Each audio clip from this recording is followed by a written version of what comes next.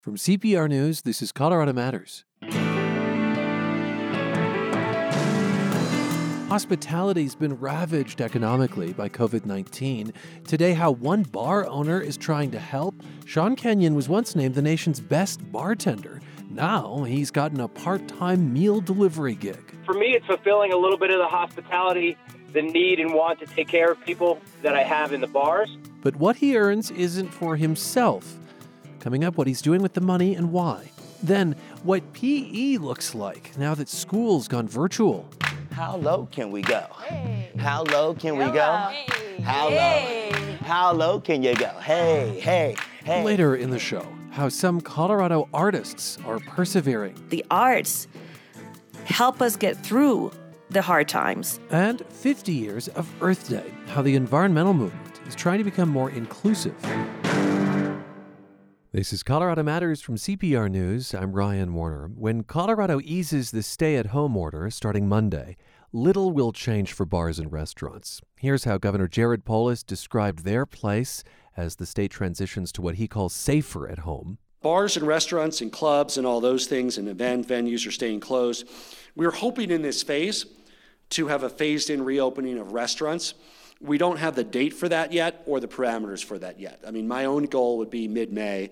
We're hoping that they can come back. That means reduced capacity, distancing in place for the restaurants that want it, right? Obviously, curbside delivers for all of them. But those parameters around reducing the density, the additional precautions they're taking, my goal would be to bring that back as soon as possible. Well, just before bars had to close and restaurants ended dine-in service, Sean Kenyon shut down his 3 Denver bars on his own.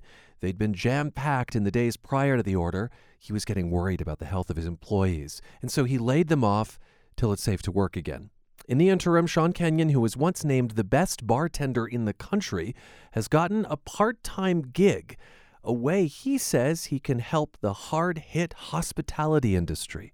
I am delivering food for other restaurants to raise money for my own staff. One of the difficulties in Denver for people who are still open is finding ways to get the food to people, and I'm doing my best to help out with that. With that, I'm creating an emergency fund for our staff. I mean, so we have 53 people on staff at the 3 bars. All of them are receiving unemployment right now and are doing okay, but this is like an emergency backup plan. I mean, for anyone that is in need, that has rent to pay or bills to pay or whatever it is. I'm just trying to do what I can because I can't afford personally to hand out my money, although I would. No. If I could. Yeah, and I'm delivering food, by the gig. And how is that? What's a day in your life? Are you doing this just as a personal DoorDash, or did you sign up with a company? No, I'm signed up with 3 different companies to do it. I kind of play the game between some of the companies and see who's paying the most at the moment, and then that's how I decide who I'm running with. I'll do lunch for about 3 hours, 11 to 2. I'll take a 3-hour break at home, then I'll go from 5 to 10, 3 to 4 days a week. Are you worried about your health? I mean, that's a lot of interaction with people, isn't it? It actually isn't. It's funny. I am gloved up and I have hand sanitizer with me at all times, and I'm wearing a mask. Most restaurants have contactless exchanges now, and most drop-offs are just dropping outside of somebody's door and ringing the doorbell or knocking on their door and walking away. I work with Woody Creek Distillers, who has created hand sanitizer. They turned their distillery operation over into making hand sanitizer in early March. So I have a supply of hand sanitizer in the back of the car that I hand off to restaurants as I'm delivering to them, so they have some for their people as well. Now, it occurs to me you could have kept your businesses open, modified your approach, and done, something takeout. Yeah, for me, their continuing health and welfare is important to me, and they're all doing okay on the unemployment with the boost and the benefits. For now, we're going to keep them at home just because until we've distanced ourselves from this initial shutdown and there's been enough of this social distancing, I don't trust bringing them all together. Is there any fear that one or some or all of your bars will not be able to reopen because of financial circumstances? Are you on the edge, or it sounds like you might have a bit of a cushion? I mean, we didn't walk into this with a huge cushion. Bars run on slim margins. I think it's funny, I am a partner in 3 bars. It doesn't make me a wealthy person. It's, owning a bar is a fast track to fulfillment, not a fast track to wealth, right? It's not going to, I don't have a mansion in Park Hill. But where we were, we immediately, as soon as we found out, we immediately reached out to our landlords, explained our situation. They knew it was coming. They made deals with us. We know that the utilities aren't going to collect on us. Our vendors aren't collecting on us while we're closed here. We had great relationships with all the people that we worked with. So when it came down to a time of crisis, everybody worked with us. How is it to see this different side of the food service business? You've gone from pretty fancy bartender making drinks that people have probably not heard of to delivering food. Yeah, one of my first jobs, I had multiple jobs when I was younger. I was a bartender and I was a pizza delivery guy. I was delivering pizza in the evenings and then going to work at nightclubs at night. So, I've delivered. This is something I did. God, that was 33 years ago. But I've done it before. For me, it's fulfilling a little bit of the hospitality, the need and want to take care of people that I have in the bars. It's amazing watching how stressed the bars and restaurants are. Many times they're surprised to see me because I haven't made a big deal about what we're doing. They're surprised to see me show up with a bag from a delivery company, and showing them hospitality and warm greetings and everything. You can't really see a big smile under the mask, but it's doing that with the people that we're delivering to. Everybody all around is very grateful. A lot of the restaurants are stressed and some of them aren't able to handle the to-go volume that they're getting, but that's good. That's a good problem to have. They'll adjust to that. For now, my biggest worry is what happens once we move forward, once everything opens again. You mean the health concerns? Health concerns, diminished capacity, volume of people. I believe, and I'm working on this theory, that once we reopen, the city and county of Denver will have regulations based on our capacity, either at 50% capacity or whatever it is. We write our business plans on 100% capacity. We don't write it on having a half full room. So, once the Paycheck Protection Program money has run out, the worry is the viability of the businesses moving forward, but we'll adapt and thrive. We'll be fine. Well, that's really important perspective. And of course, there will be some restaurateurs who may not be fine, and we'll see how that plays out. So, Sean, you'll be getting back to delivering food today, huh? Yes, I'll be getting to it at about 11 a.m. The lunch hour. Thanks so much for being with us. My pleasure. Take care. Barman Sean Kenyon, who has Williams & Graham, American Bonded, and Occidental. And with those three watering holes closed, he's gotten a part-time gig to try and support his industry and his workers.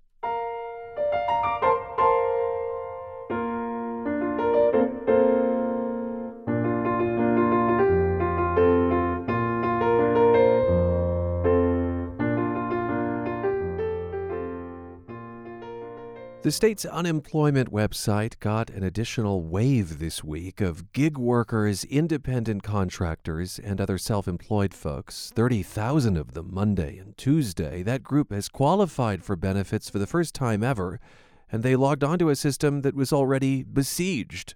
On Monday, I spoke with an official at the state labor department. He promised things would be better, maybe not glitch-free, but better for these new folks. There may be some delays in getting in, but it should not be anything like our other system had been in the early days of folks filing. The voice there of Phil Speshart. Well, has that turned out to be the case? Let's ask CPR public affairs reporter Andrew Kenny. He's been keeping a close eye on these latest claims. Andy, welcome back. Thank you. And how's the system working with this new onslaught? In the big picture, it's working okay. This is the first time, Ryan, that the state's ever offered unemployment for these gig workers, independents, self-employed. And in just a couple of days, more than 30,000 people have successfully started claims. The website itself seems to be holding up very well. But I've also heard from dozens of people who are having trouble getting their claims through. They're getting rejected. What's the nature of that trouble? Well, they're getting these error messages, and the original error message said, you don't appear to be eligible for pandemic unemployment assistance, but you may be eligible for a standard unemployment insurance claim, telling you basically you need to go try the old system. But this is happening to a lot of people who didn't think they were eligible for regular UI because, again, they're gig workers or independents. They've been told they're not eligible for the other one. Okay, so what would be triggering the error messages? So it can be confusing. There's a couple causes. One common problem might be that you actually did have some recent income from a regular W-2 job. That's a more traditional setup. Yeah. And the state system can see that, and if it detects the W-2 was filed for you recently, it's going to raise a big red flag and tell you, again, to go apply for regular unemployment. In that case, a lot of people are actually, maybe they didn't realize they had a W-2. They'll be able to go and file. Maybe they'll get accepted by the regular system. And if they get rejected by it, then they should be able to go back and apply for this new freelancer unemployment. Okay. So that'll help a lot of people. But on the other hand, we're also hearing from a lot of people who don't think that they have a W-2, who weren't aware of having one. And there's a couple of things that could be happening there. One is that they may have earlier started a claim in the old system or filed a claim, and that will cause them trouble. If the system sees that you were active in the old system in any way, it's gonna throw a red flag. Or maybe an employer paid unemployment premiums for them without them actually realizing, which is fully possible. The American employment system is super complicated, and a lot of people are just finding that out now. Indeed, they are. Tell me more about what's going on with folks who have two types of jobs. Andy, on Monday's show, for instance, we met someone who is both a W-2 worker and her own boss. Yeah, let's focus in on that because that seems to be the source of a lot of these problems. I talked to a 61-year-old woman who makes about $20,000 a year. Half of that comes from a W-2. Half of that comes from a 1099, or actually half of that comes from several freelance jobs. Oh. And so she's going to be getting that error message. She needs to go through regular unemployment. She's still struggling with that. Hopefully she'll be able to get it through. But there's another layer of difficulty for these people, and that is that you can only actually collect unemployment based on one of those types of income. Yeah. So traditionally, unemployment pays you a fraction, a certain portion of your normal wages. And you would expect for that woman this would be the full $20,000 a year, but actually she's only going to be able to likely collect that based on the $10,000 a year she makes from her W-2. And that can be really problematic for people who may have only a little bit of money from a W-2 that they've lost, and most of their income comes from the other type. In those cases, those people are still only allowed to collect on the smaller W-2 wages. Yeah. No. The good news is that everyone gets at least $600 a week from emergency benefits. I'm sorry, this is so complicated. Well, it's the nature of this story. So the point is, for lack of a better term, you can't double dip. You can't go both avenues. But as Andy just said, there, all folks apply for those the emergency benefits apply to all of these folks. Boy, my own slips are complicating this further. Andy, thanks for joining us and explaining this to us. I really appreciate it. Thanks for having me, Ryan. And CPR public affairs reporter Andrew Kenney, he's been reporting on joblessness during the pandemic. So stimulus checks have indeed started to arrive for Coloradans, and CPR's Haley Sanchez reports that some people need the money to help them pay their bills this month. Others want to pay it forward. Martin Hirschhorn worked as a pastry chef at a hotel at the convention center in downtown Denver before it temporarily closed because of the new coronavirus. He says his monthly rent costs more than the $1,200 he expects to get from the federal government. The stimulus bill, that's just going to go to rent. That's it. Hirschhorn is now on unemployment benefits, but only gets about half of what he earned at the hotel. He doesn't have money saved to put down a deposit on a cheaper apartment. He says his rental property company will defer 1 month's rent. It'll keep me out of the shelter for a month while I kind of try to figure out what else to do. Like Hirschhorn, Brianna Hurd of Denver says her check is going straight to rent and other household expenses. It's crappy right now, but I'm also pretty privileged to have a spouse that still has an income.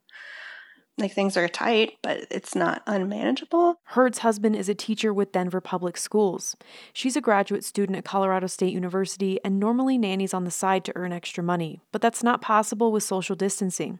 She says she has to spend her stimulus check wisely. I have heard of people saying, I'm going to buy this, I'm going to buy that, and I'm like, well, that goes straight into bills. It has to. Ed and Andrea Furlong of Evergreen, on the other hand, don't have that problem. The stimulus check is extra for us, and we could use it to go on a nice trip or something, but there's so many people that are in so much need right now that would just be obscene. They're nearing retirement, have food in a home, Andrea Furlong says she's most concerned about people who don't have those things, so they'll probably donate some of the money to a food bank. They hope to motivate other Coloradans too. Maybe spurs a few people to think about how this little gift, and for many of us, it's so critical for so many others.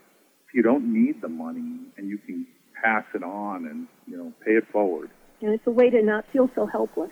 There are lots of ways to give, including the state's COVID relief fund. Colorado's Attorney General's office has guidelines on its website about how to vet charities before making a donation. I'm Haley Sanchez, CPR News.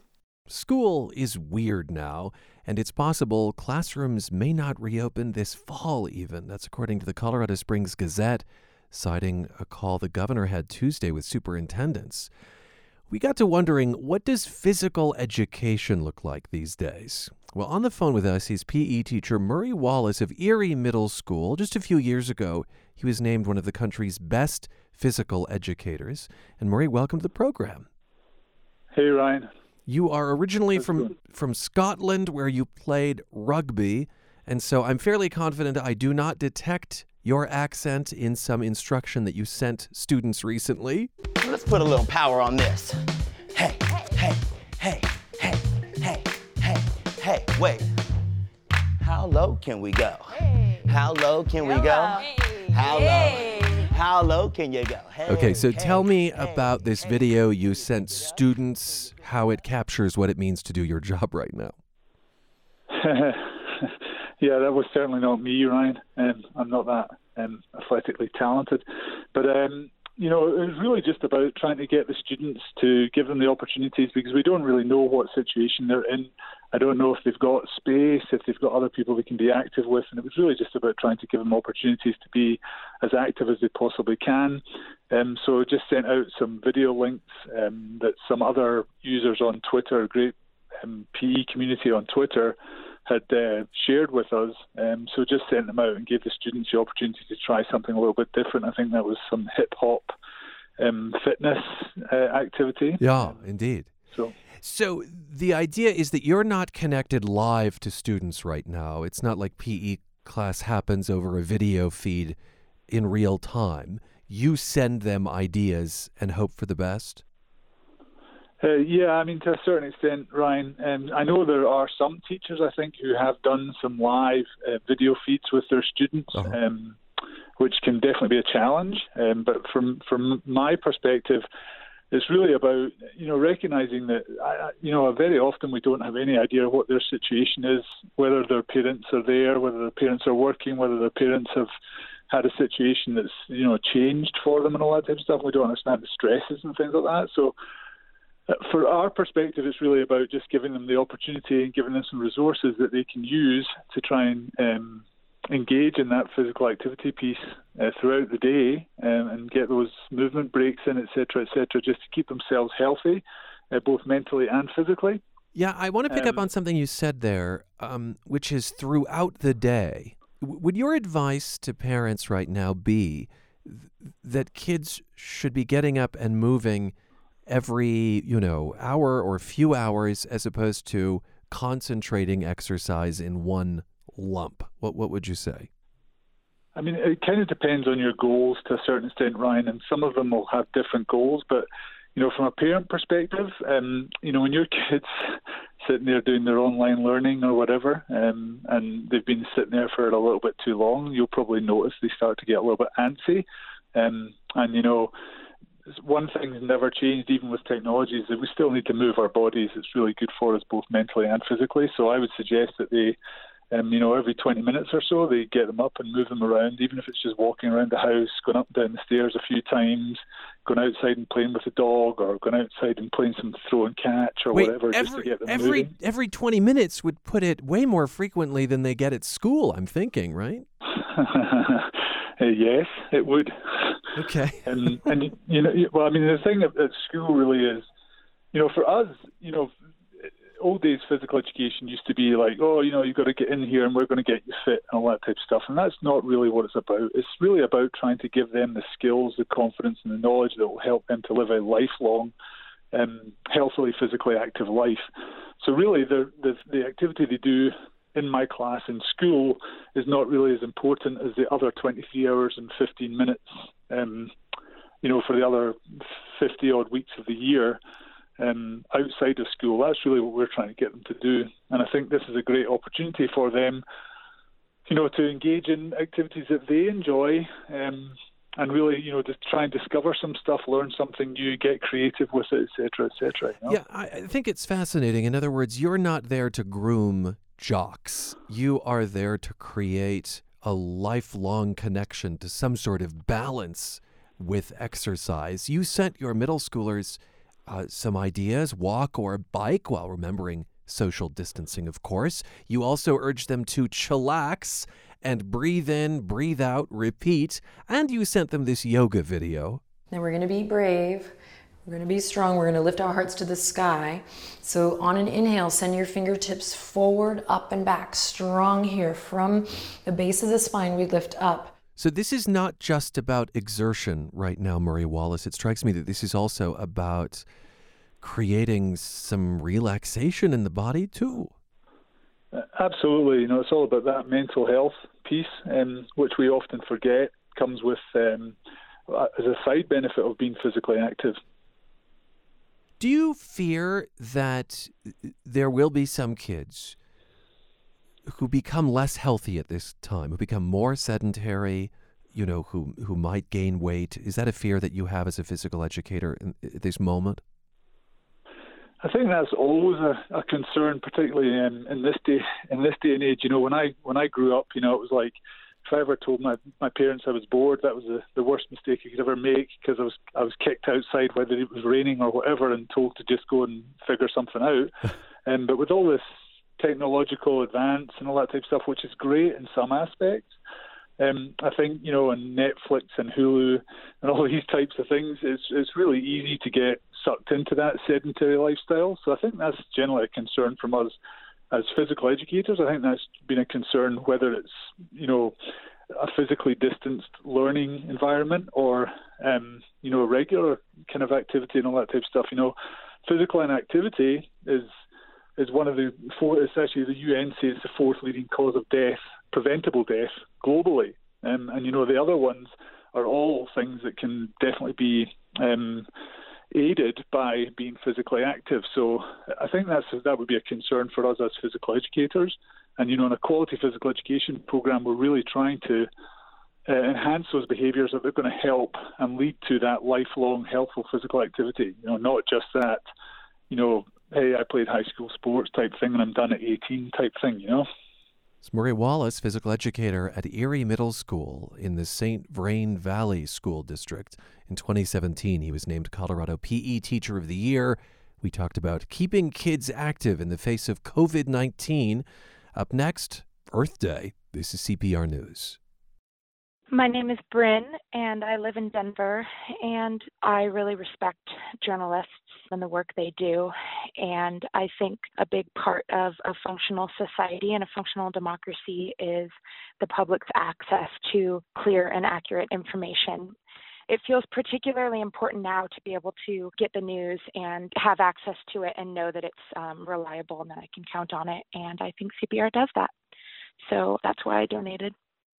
Today's Earth Day, the 50th one. Half a century ago, there were marches in cities across the country. In Denver, hundreds demonstrated in the streets. Students gathered for a teach-in downtown. Here's how CBS News reported it in 1970. Bicycles at the state capitol were a Denver symbol. Auto pollution is a major problem here in the country's 17th most polluted city, so high schoolers pedal to show there's another way to travel. Well, this year, the pandemic means there will be no such gatherings. But activists are online bringing attention to clean air, water, and to climate change. Some of them are calling this a now or never moment. So what does the environmental movement look like these days? Is it inclusive enough? And what work remains? We're going to reflect on that with several guests. First off, 17-year-old Liliana Flanagan. She's a high school senior in Grand Junction, and she's one of the Colorado organizers behind Earth Day Live 2020, a streaming event today. Liliana, welcome to our show. Hi, thank you so much for having me. Absolutely. Sergio Avila is Regional Outdoor Coordinator for the Sierra Club. He spent years as a conservation biologist and approaches his work as a conservationist with a Latinx perspective. Welcome, Sergio. Gracias. Good morning. Thank you, Ryan. Absolutely. And Twyla Moon is a glaciologist at the National Snow and Ice Data Center in Boulder. Welcome back to the program, Twyla. Yeah, thank you, and happy Earth Day. Oh, happy Earth Day to you. Liliana, I want to know if you were bummed that you had to move everything online and, how you make the most of that. Yeah, absolutely. I mean, of course, we've been planning our in-person event for many months. I believe if I remember correctly, we started in December. So It was, difficult to kind of come to terms with all of this work that we had put in and all this planning and confirmation that we had done to now suddenly be something that we had to work twice as hard to change.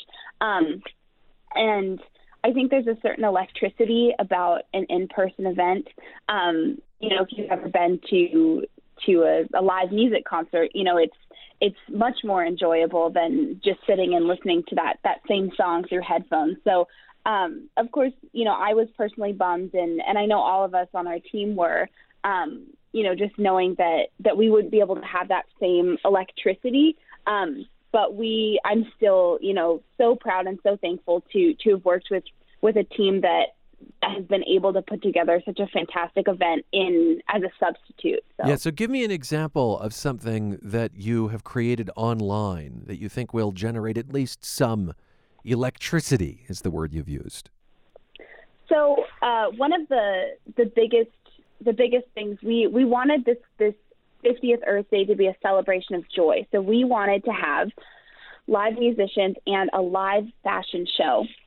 And, we wanted to have the people wearing the clothes walk around the audience, and, we had all the logistics planned out. And as a substitute, what we've done is we have put together a pre-recorded fashion show and invited some musicians that would have otherwise performed at our in-person event to perform live on our live stream, which will actually be starting at about 10 a.m. today. Now, why a fashion show? I wouldn't immediately associate that with Earth Day, but I know that fast fashion in particular has quite the carbon footprint.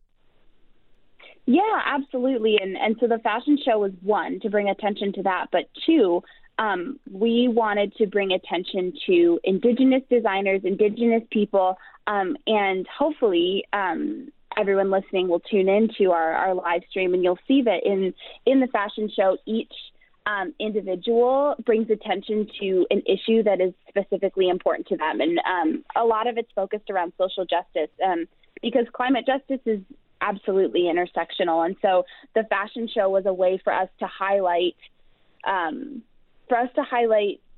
all of these other issues that are incredibly important, because we wanted our Wednesday events to focus on social justice and bringing joy to everybody, even before this pandemic. But I think now it's more important than ever. So it was really just sort of an addition so that people could smile and really have these social justice issues be brought to light. Joy is so interesting because I think it's so easy in the face of something like climate change to feel anything but joy. Okay, Sergio, my understanding is that you're not too big on official celebrations like Earth Day.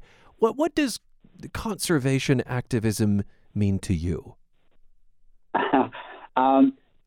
What I'm not big on is on creating these new type of movements, and I want not Earth Day. Earth Day is old enough, but movements that just become the collection of likes or hashtags or just social media. International Pet Day or things like those. I think Earth Day, it's a tremendous celebration and acknowledgement of our connected life to Earth every day. In my opinion, every day is Earth Day. But having a one day to celebrate and highlight precisely the intersection, like Liliana is talking about, of social justice and environmental justice, to bring light to issues locally, regionally, internationally, I think it's a worthwhile celebration.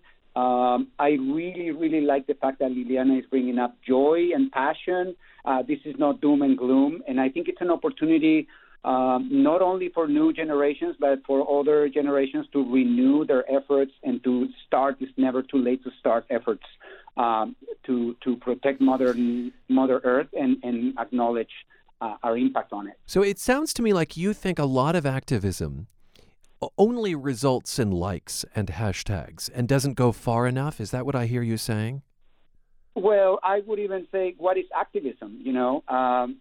Activism is a very broad way of saying something. If it was scientists, we would value it in papers published or in talks at conferences. So yeah, I just want that these type of celebrations move beyond just being popular online. But I think that well thought out efforts like Liliana is describing and bringing up to the forefront social justice is the way to do it, and I commend them for that. Well, that's a nice way to phrase it. What is activism? And I'd actually like to ask that of Twyla Moon, scientist at CU Boulder. You specifically have a front row seat to sea level rise. How do you see activism in your own life, Twyla? Activism has become a concept and a word that is difficult to grapple with as a scientist, particularly because climate science has become quite partisan. Not correctly, I think. That's kind of a deep point of sadness for me, is that it is such a partisan issue. Because I see my work as really trying to bring the things that I see as a scientist, which are rapid changes across the Arctic and rising sea levels and changes in droughts and floods in Colorado, trying to bring that information to light and help people see that our future path is not yet decided, and the actions and the activities and policies and business decisions we make have a huge impact on what future we're going to end up on. Humans are really the ones in control of the dial. So I don't think of my work so much as activism work. I really think of it as connecting with people to help them understand what science can tell us, and also to be really inspired about how much humans can make in the difference in which direction we're headed in the future. How do you think, Liana, you will move beyond, as Sergio has put it, hashtags and likes?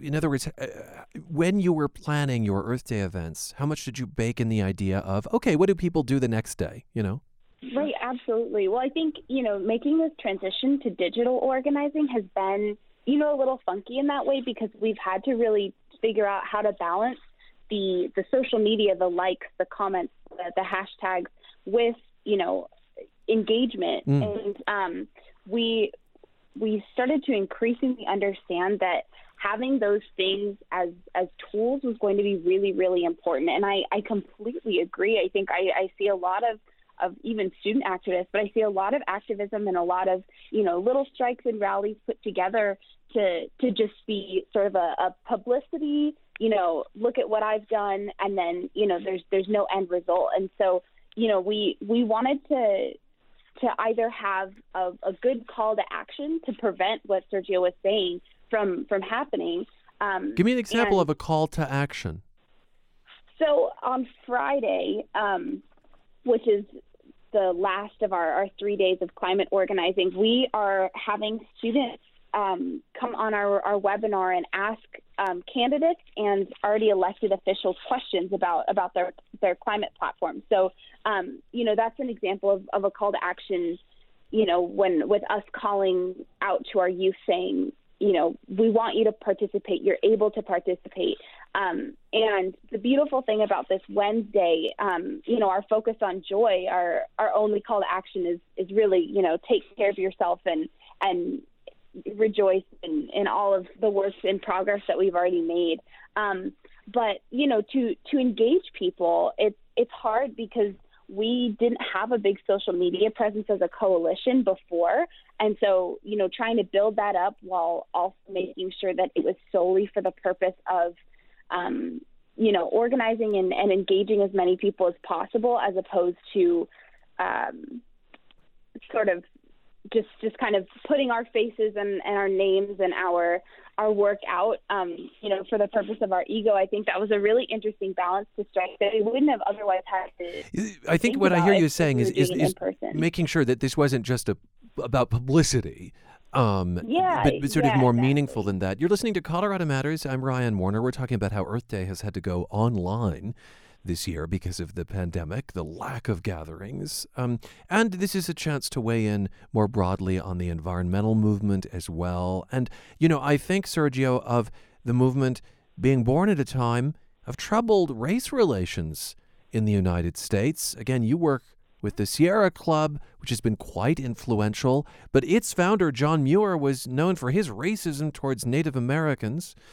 Can you talk about how the organization is acknowledging that and, your own role in making sure the environmental movement is more reflective of America? It sounds like that's something that Liliana has baked into her events. Reflect on that for me, Sergio.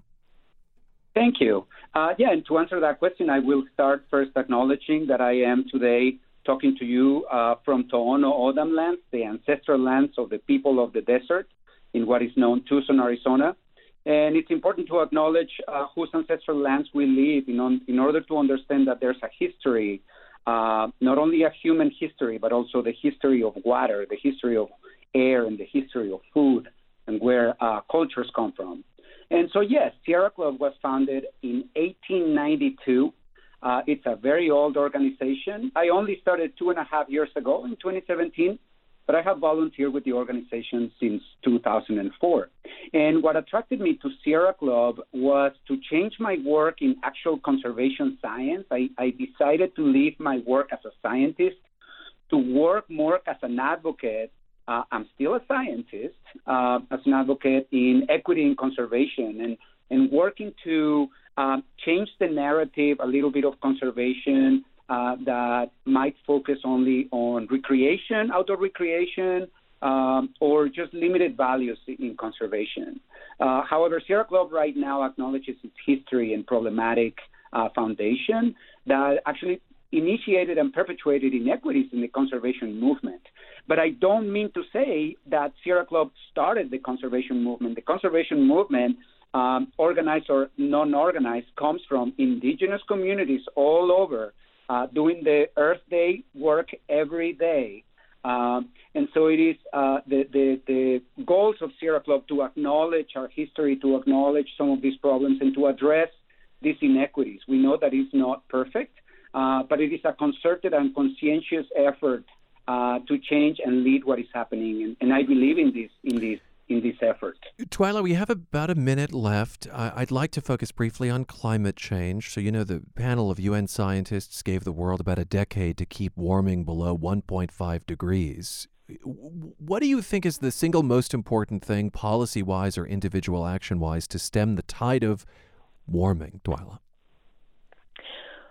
Well, it's interesting here in this time of climate change. We're, of course, talking to you now from our different homes because we're in a pandemic. And this pandemic has given us some important language and cultural understanding.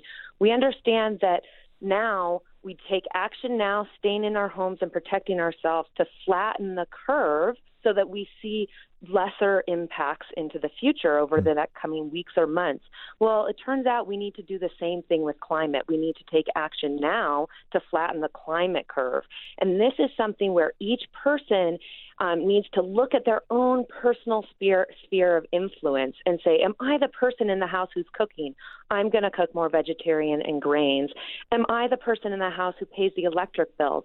I'm going to sign up to get my electricity from renewables. Or maybe you have a church group or a school group, or you're a business owner or a policymaker, and you have a really large sphere of influence. I think it's people individually seeing where they can make a difference and doing that. And taking action, it's the way to help us move past kind of the climate blues. It's fascinating, the climate blues. It's fascinating to think of what people are trying to achieve in the pandemic as applicable to other concerns. Thanks so much to all three of you for being with us on this Earth Day. I really appreciate it. So you heard from Twyla Moon, glaciologist at the National Snow and Ice Data Center in Boulder. Also Liliana Flanagan, 17-year-old environmental organizer and high school senior in Grand Junction. And Sergio Avila, regional outdoor coordinator for the Sierra Club. This is Colorado Matters from CPR News. Open the windows and turn up the ode to joy. Friday at 5 on CPR Classical. Honor our medical workers and first responders with listeners all across Colorado in Beethoven's epic triumph of the human spirit. Turn up and share the Ode to Joy Friday at 5 only on CPR Classical. More at cpr.org. Art thrives when people can come together and experience it, but that's basically impossible with coronavirus. CPR's Exandra McMahon reports that even as artists across the state are reeling, they have each other's backs. Kevin Sewell has been a tattoo artist for the past 7 years, but when his boss at the Denver shop End of Days told Sewell and his colleagues they couldn't tattoo anymore, that day was just awkward. We had to put up a bunch of paper over the windows, and so it felt kind of empty that entire day. This is what we've all been doing and expected to do for the rest of our lives. Like, there's no retirement plan. There's no stopping tattooing. You stop when you're dead. Sewell immediately applied for a grant through the Colorado Artist Relief Fund, a pool of money from several arts organizations in Denver and on the state level created in response to the pandemic. But he couldn't wait to find out if he got it. I was only able to sit home for about a week, and I went and applied for a job at King Soopers by me. He ended up getting the job at King Soopers, but then found out the Artist Relief Fund would give him $1,000. So what did he decide? I have a job now. It's not as much as I was making, but I bet you somebody else needs it more. I mean, I get goosebumps. If that is not just reflection of empathy and generosity. Tariana Navas-Nievas is the Director of Cultural Affairs for Denver Arts and Venues, and she was on the receiving end of Kevin Sewell's response. Before Denver Arts and Venues joined the Colorado Artist Relief Fund, they had already repurposed grant money to help local artists impacted by COVID-19. We moved very quickly, I believe. We were like one of the first agencies in the nation to respond with an emergency relief fund for individual artists. And in less than 12 hours, we had received 295 applications. She realized they needed to expand the fund if they were going to keep up with the need. So she called up her friend, Louise Martirano, who runs the nonprofit arts center in Denver, Redline. Redline had been surveying artists in the community to gauge how big of an impact COVID-19 is having on their livelihoods. Artists are reporting in the next 30 to 60 days an average loss of income of about $3,500. But truly, I've seen everything up to $20,000 of loss of income. Navas-Nievas adds that out of all the applications they received for the Denver Fund, 68% of the artists said they had no other source of income. The other major player in the Colorado Artist Relief Fund is the state agency, Colorado Creative Industries. Once they came on board, people all across the state could apply for assistance, like this guy. Right before we got on the phone here, I was actually just filling out a little online artist relief grant to see if we can help apply for any sort of relief for the gallery. My name is Matt Goss, and I'm the owner of Uncanny Valley Art Gallery, which is in Grand Junction. And since the stay-at-home order, Uncanny Valley's doors have been closed. Goss describes his gallery as commission and censorship-free. I often tell them if they're brave enough to make it, I'm brave enough to show it for them. And artists get to keep 100% of the sales they make at his gallery. Uncanny Valley's 5th anniversary is this month, and Goss says he's bummed they couldn't celebrate. It's really thrown a wrench in our system, too, because we are a member-operated gallery. They all pay a monthly fee to help keep the place open. Any relief I get for the gallery would be passed directly on to the members. Right now, we're just trying to survive this. According to estimates from Redline, there is a $187,000 need right now in arts communities outside the metro area. And when looking at the whole state, that need is closer to $1 million. But the Colorado Artist Relief Fund isn't big enough to fill that need yet. And as of Tuesday, they only had enough money to process fewer than half of the applications they'd received. There's a chance federal money could help fill in the gaps. Margaret Hunt is the director of Colorado Creative Industries. She says the state just got $750,000 from the National CARES Act. As soon as we draw down that federal funding, we're required to get it out the door in 30 days. So it's going to be a really fast turnaround. We're going to provide grants of $5,000 to small and medium-sized organizations statewide that have budgets of $1 million or less, because we think those are the organizations that are the most vulnerable. Hunt worries the window to help is closing for some of those vulnerable organizations. I've already heard from organizations that have closed, like Southern Colorado Repertory Theater in Trinidad. When COVID-19 precautions started to go in place, Southern Colorado Repertory Theater decided it would be best to stop rehearsals for their upcoming production of the Broadway comedy Social Security. Gloria Hall is the president of SCRT's board. At one point, we had May 15th as a possible reopening. And, as things went along, we've now pushed it out and notified our patrons that we hope to be in production again in September. Hall says the theater has made the hard call to lay off most of their staff and completely forego a summer show season. In recent years, there's been a big push in Trinidad to bolster the city's creative district and attract artists with affordable housing through the state's Space to Create program. And that's also reflected at the theater. Hall says the last couple seasons have been a success. And it's, the only theater around for miles and miles. And the number of patrons attending the plays seem to grow each year. But now she's not sure what the long-term economic impacts will look like for SCRT. And that uncertainty seems to resonate across the board. There's also a domino effect happening with existing grants and donations being repurposed as relief aid, according to Louise Martirano. The summer is typically a very slow time for funding. And so you see like summer art markets, and you see a lot of opportunities for people to purchase art. Well, that is being decimated right now and having to be replaced by relief funds and philanthropic dollars, which means that when we go to the philanthropic dollars when we typically would in the fall, that money may not be there anymore, making that road to recovery even longer. But Tariana Navas-Nieves with Denver Arts and Venues sees hope in this time too.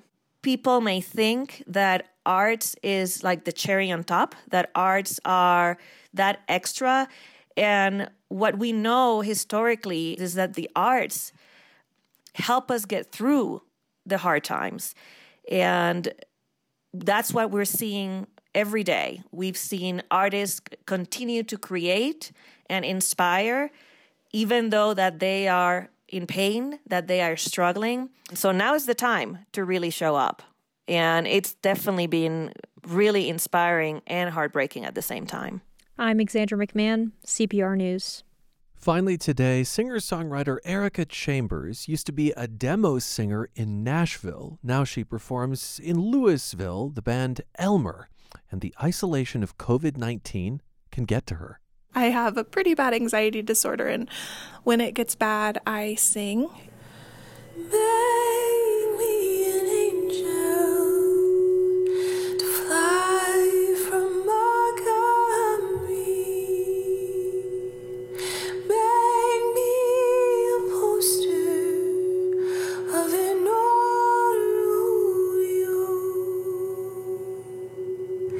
Give me just one thing that I can hold on to believe in this living is just a hard way to go. Erica Chambers singing Angel from Montgomery in honor of legendary songwriter John Prine, who passed away earlier this month due to COVID-19. Chambers wanted to help others find comfort through music, especially children. So she wrote a song full of hope and encouragement, then got on Facebook and asked families to record their kids singing the parts to form a virtual choir. Here is a sneak listen to the finished product. We are strong, we are brave, we will make a brighter day. We hold the world inside our hearts, side by side or far Erica Chambers and the Quarantine Choir singing We Are Strong. Thanks for spending time with us. I'm Ryan Warner. This is Colorado Matters from CPR News.